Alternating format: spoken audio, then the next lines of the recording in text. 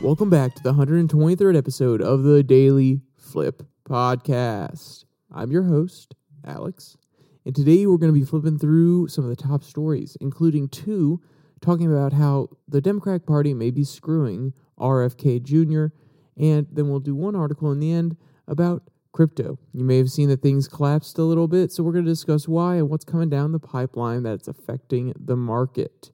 And of course, we'll end today with our Daily Delight, a story meant to leave you feeling positive and ready to take on the day. Now, that's enough rambling from me. Let's jump in to our daily debate. So, we know Joe Biden, current president.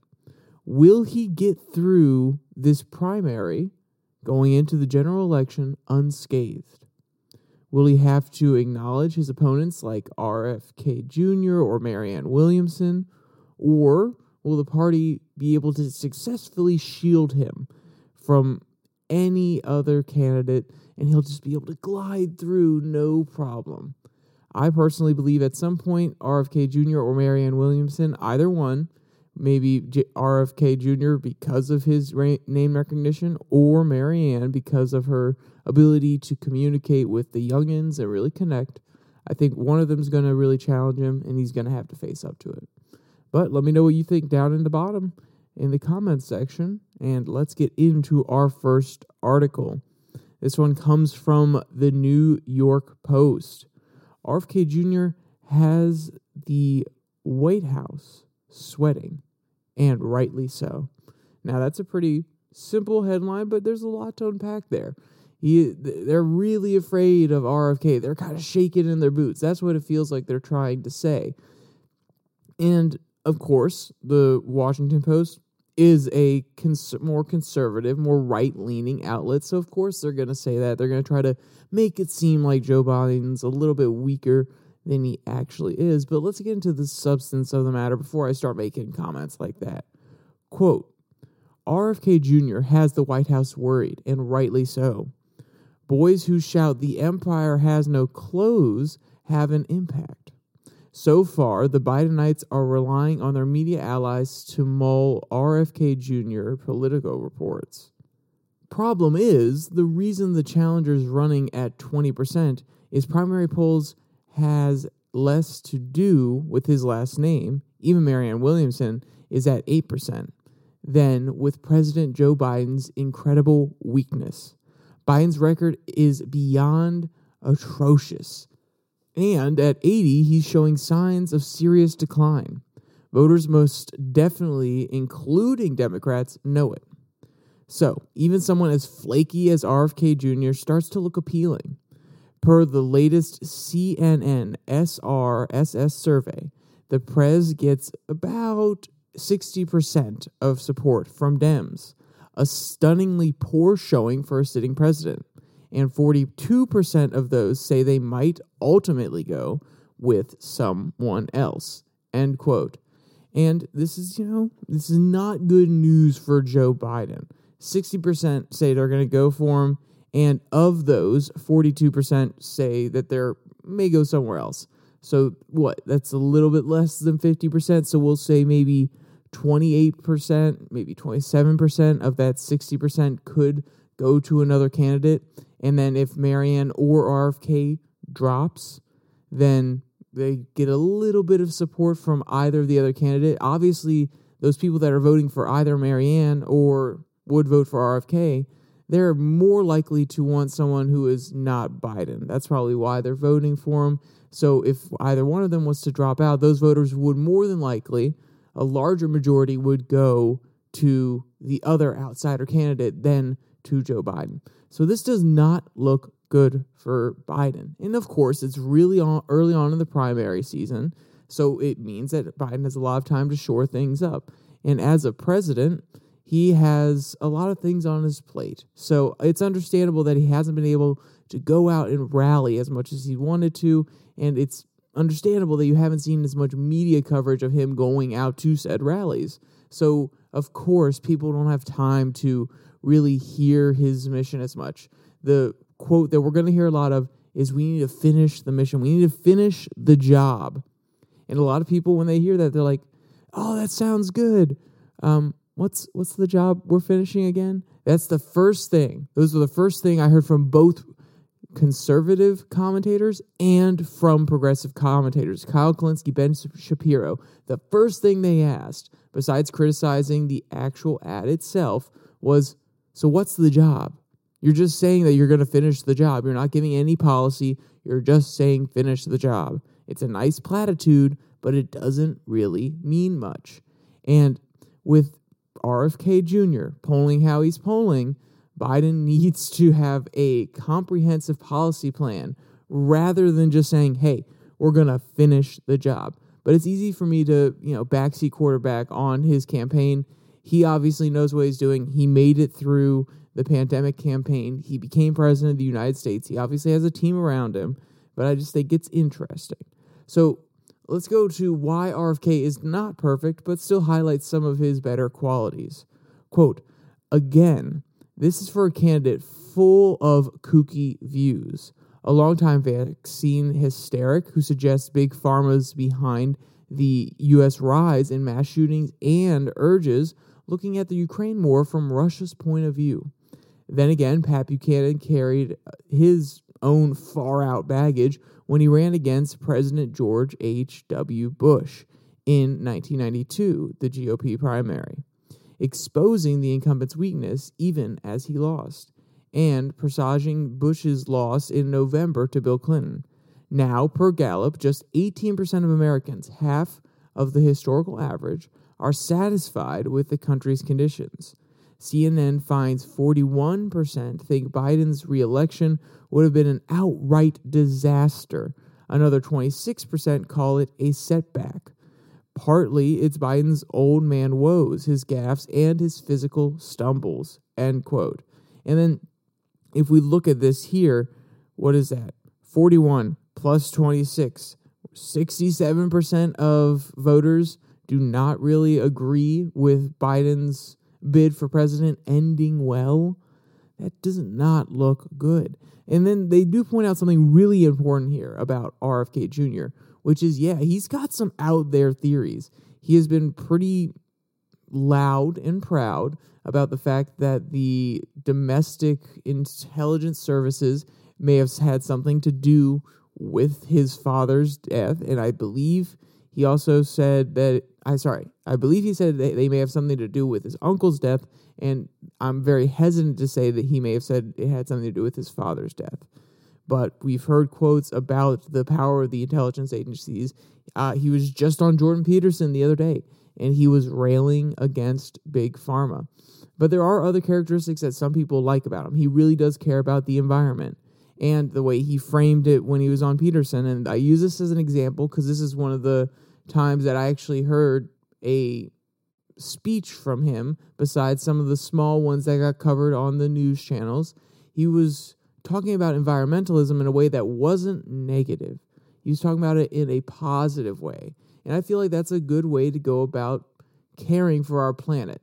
Rather than making it a doomsday scenario where you have to use fear, he wants to inspire people to love the planet we live on, just like he did when he was a young child going out and doing blah, blah, blah, blah, blah.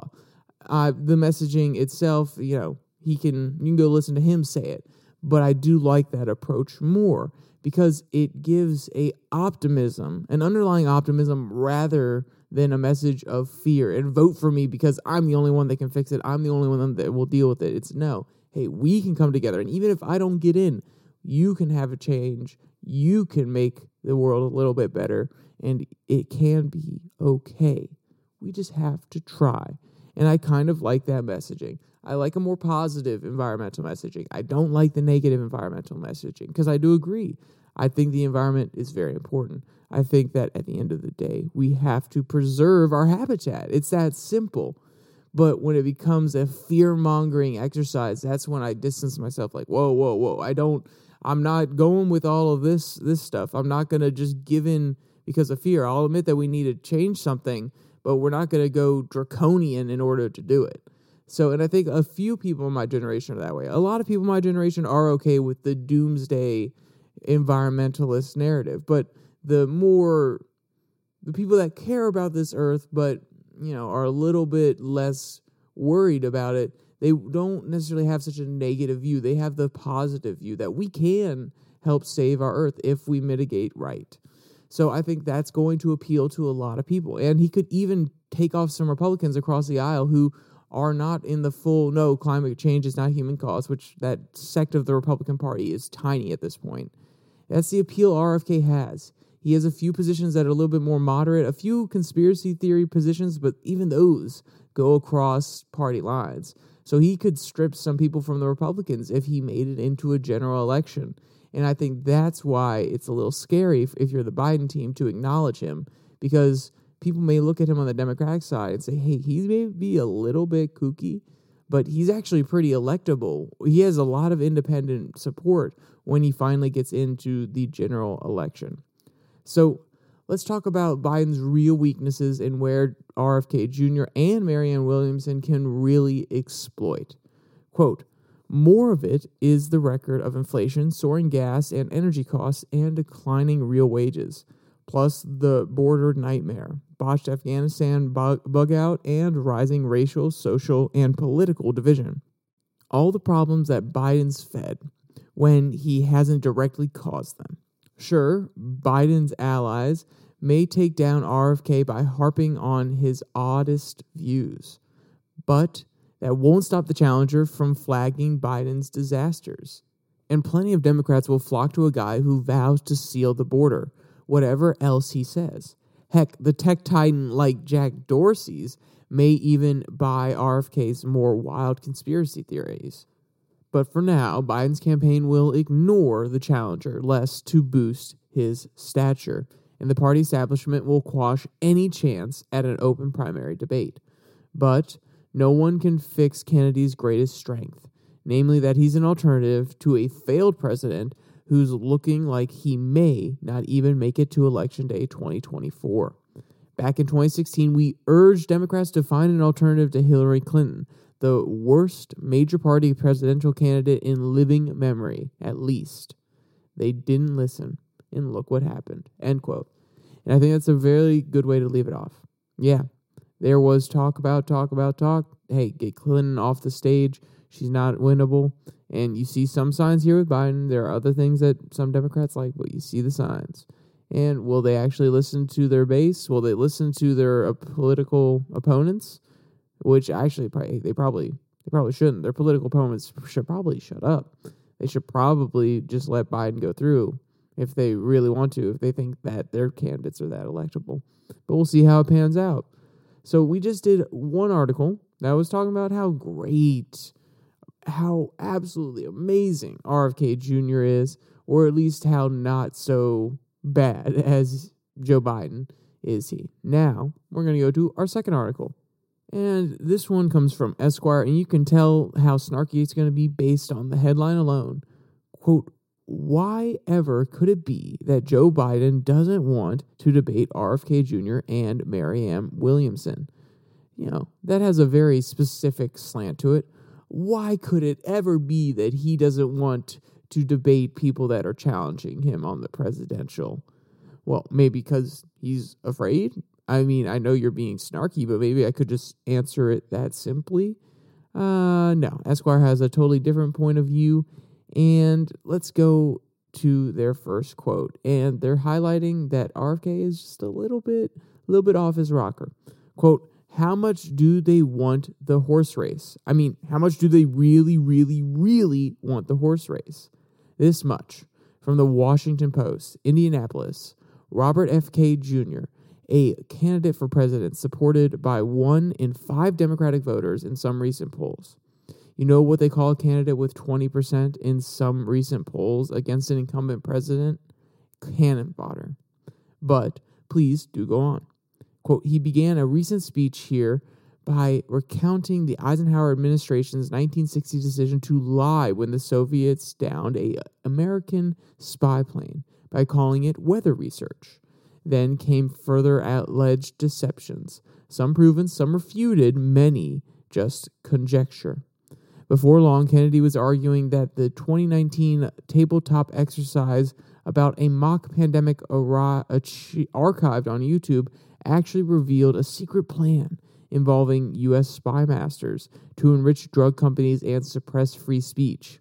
He then rattled off clinical data from a coronavirus vaccine trial that was not designed to measure mortality, falsely suggesting clear evidence that the vaccines killed more people than they said, end quote. So let's back up here. You may have noticed a few things at the beginning, which is there are a few quotes from the Washington Post article, and every once in a while the author will give a little snide remark, a little quick comment, and I'll try to differentiate the tones just enough so you know where that's happening. But you can hear that the author is not having it. They're like, no, not a serious candidate, not happening.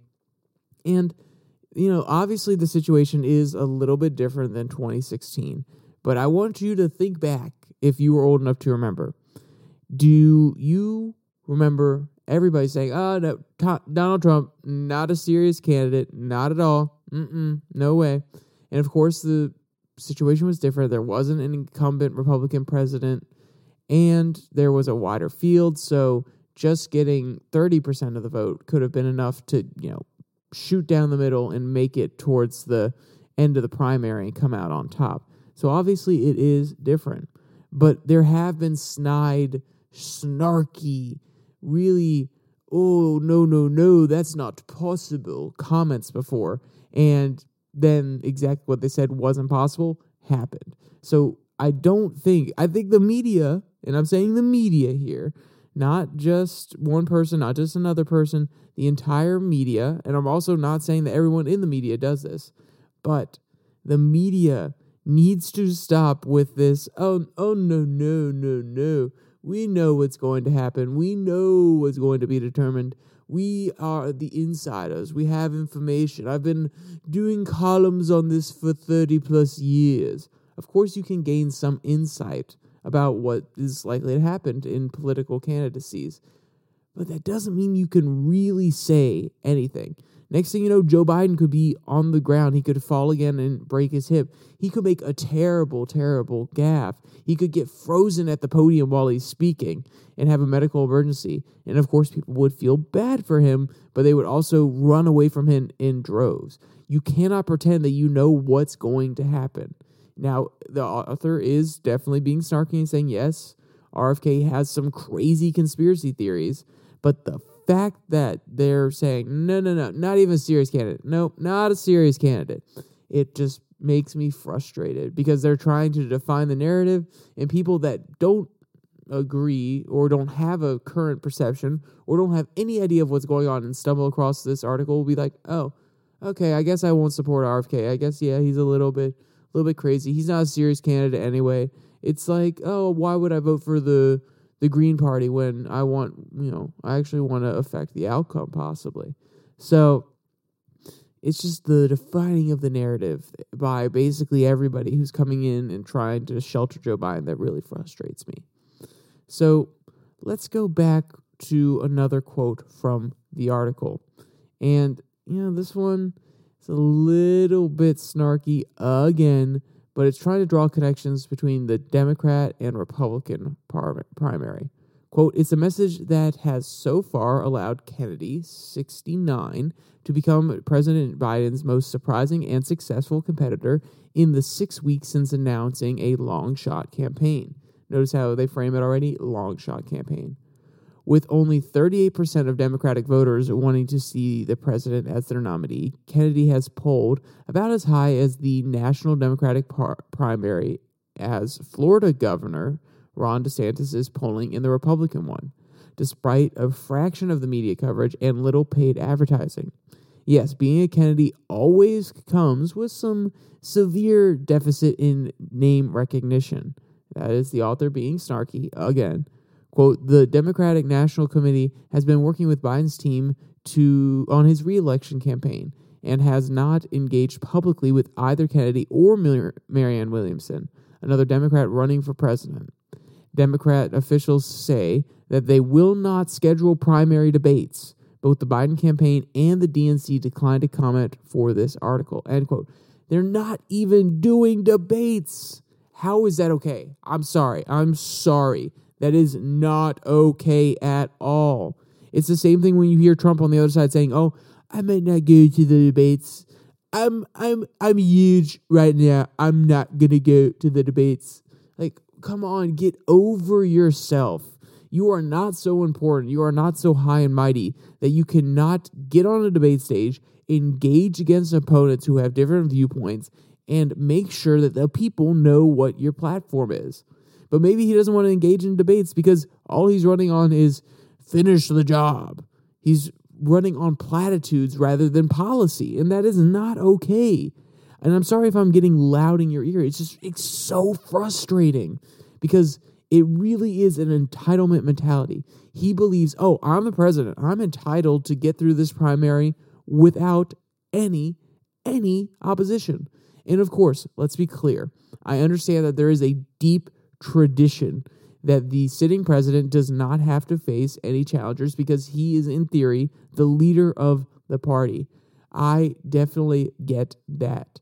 But that is something that is respected by people of the party. And if the party breaks, and if they don't respect it, then there's probably a reason. And it is probably because President Joe Biden is weak and he's doing a terrible job. And there are other people in the Democratic Party that say they can do the job better. Now, the real question then becomes, are you okay with the tradition that kind of boxes out people? I like the tradition. I like the idea of the president being able to go through, be the leader of his party, not face any challengers. I think it's an honorable idea. But it just isn't true anymore. People are going to challenge, and their president's going to have to deal with primary challenges.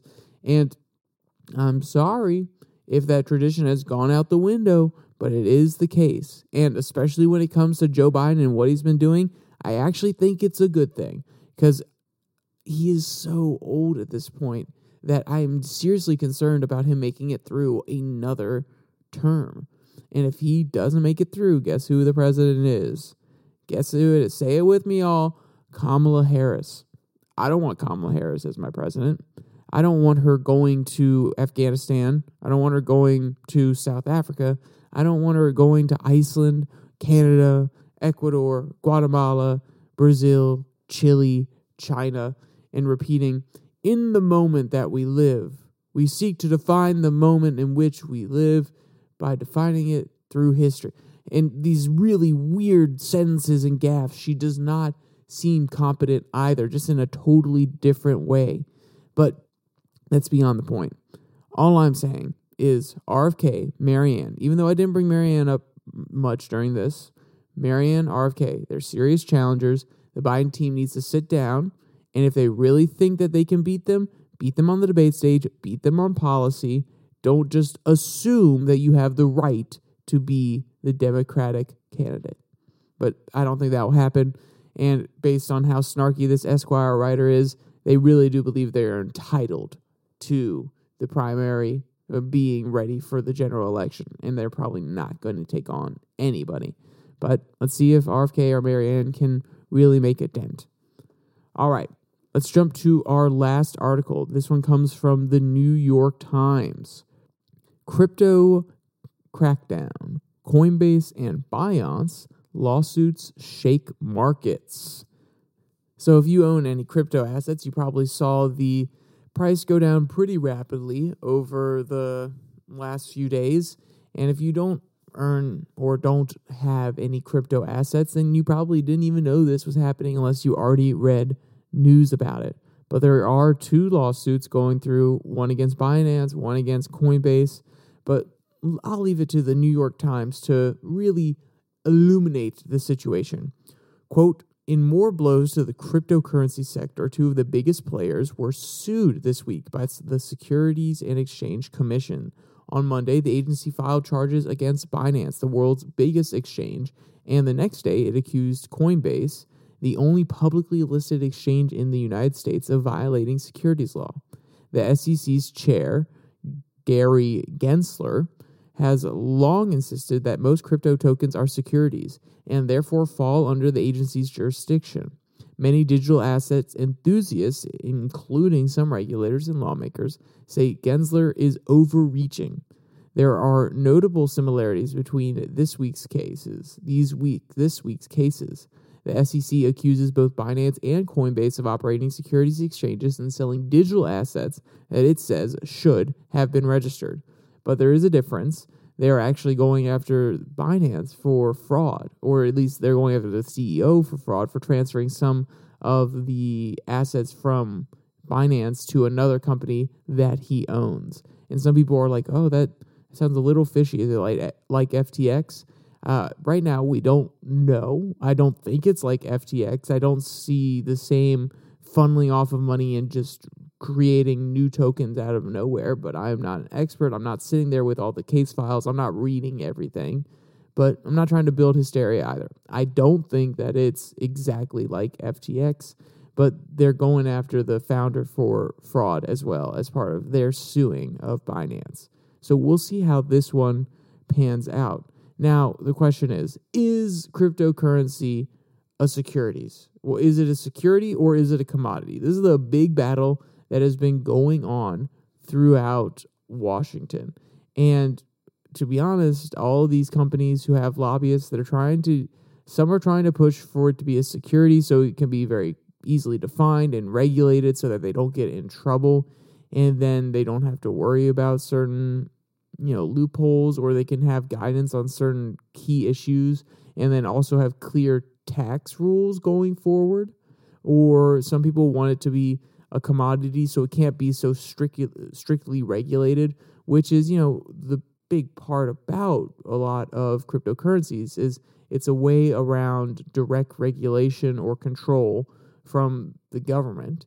And of course, most of the ledgers are completely public for these cryptocurrencies, so they could still go and see what you're doing with it, but at least they couldn't tax you directly on it, and it could be treated like a good that's being sold back and forth, where they're not looking at every single thing you do with it, rather just the acquiring and selling of it. So there's lots of discussions here, and this case is really, really scary because it essentially is arguing, it's a judicial way of arguing that the assets that are on the books at Coinbase and Binance are actually securities. So before the legislator has enough time to actually sit down and write it into law, Gary Gensler is trying to say, oh, no, we're going to have a court decision that tells us what it really is.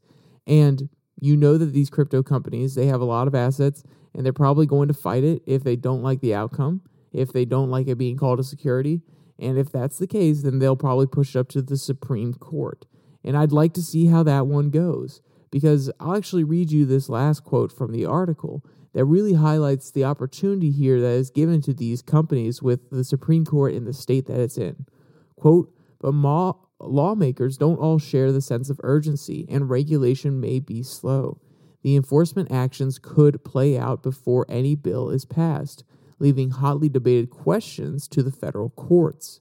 From the industry's perspective, that indirect path may end up working out.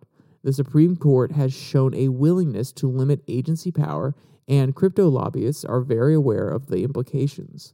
In the next term, the justices will reconsider a doctrine that currently requires courts to defer to agency expertise, which may further curb administrative authority. Quote, we're seeing the potential of erosion of one of the major tenets of our jurisprudence and a possible change in the scope of authority of administrative agencies, end quote, said Sheila Warren, chief executive of Crypto Council for Innovation, a Washington lobbying group that represents Coinbase and others. She added, quote, it's going to be wild, end quote. And this is true. If it does make it up to the Supreme Court, who has been very anti-overreach, who has been very anti-regulation that encroaches upon consumers and Americans from these agencies that have been set up by the executive or have been set up by the legislator, who can basically just not write laws. That's not quite that simple, but they can write rules and regulations that have enforcements like laws and can dictate what people can do with their lives without having to be approved by a majority of Congress and signed into law by the president. They have been very anti these regulations. So if this makes it up to the Supreme Court, the SEC may get nipped in the butt. They may get screwed trying to come for this case. Or maybe that's their whole point. Maybe they're trying to force the hand of lawmakers who don't want it to be a commodity, who know that once it gets to the Supreme Court, it will probably be treated as a commodity rather than a security. And they're trying to really force the hand of those lawmakers to start putting into place regulations or laws that define this. Maybe this is the SEC's way of saying, hey, we do not want to be in limbo on this issue. Hey, Congress, make up your darn mind, please. Come out. If you want it to be a security, let's make it a security. If you want it to be a commodity, let's make it a commodity. Let's stop having this push and pull between the SEC, who wants it to be a security, and the CFTC, I believe, is the agency that wants it to be a commodity so that they could get a little bit of tax money off of it. So we'll see how this all pans out.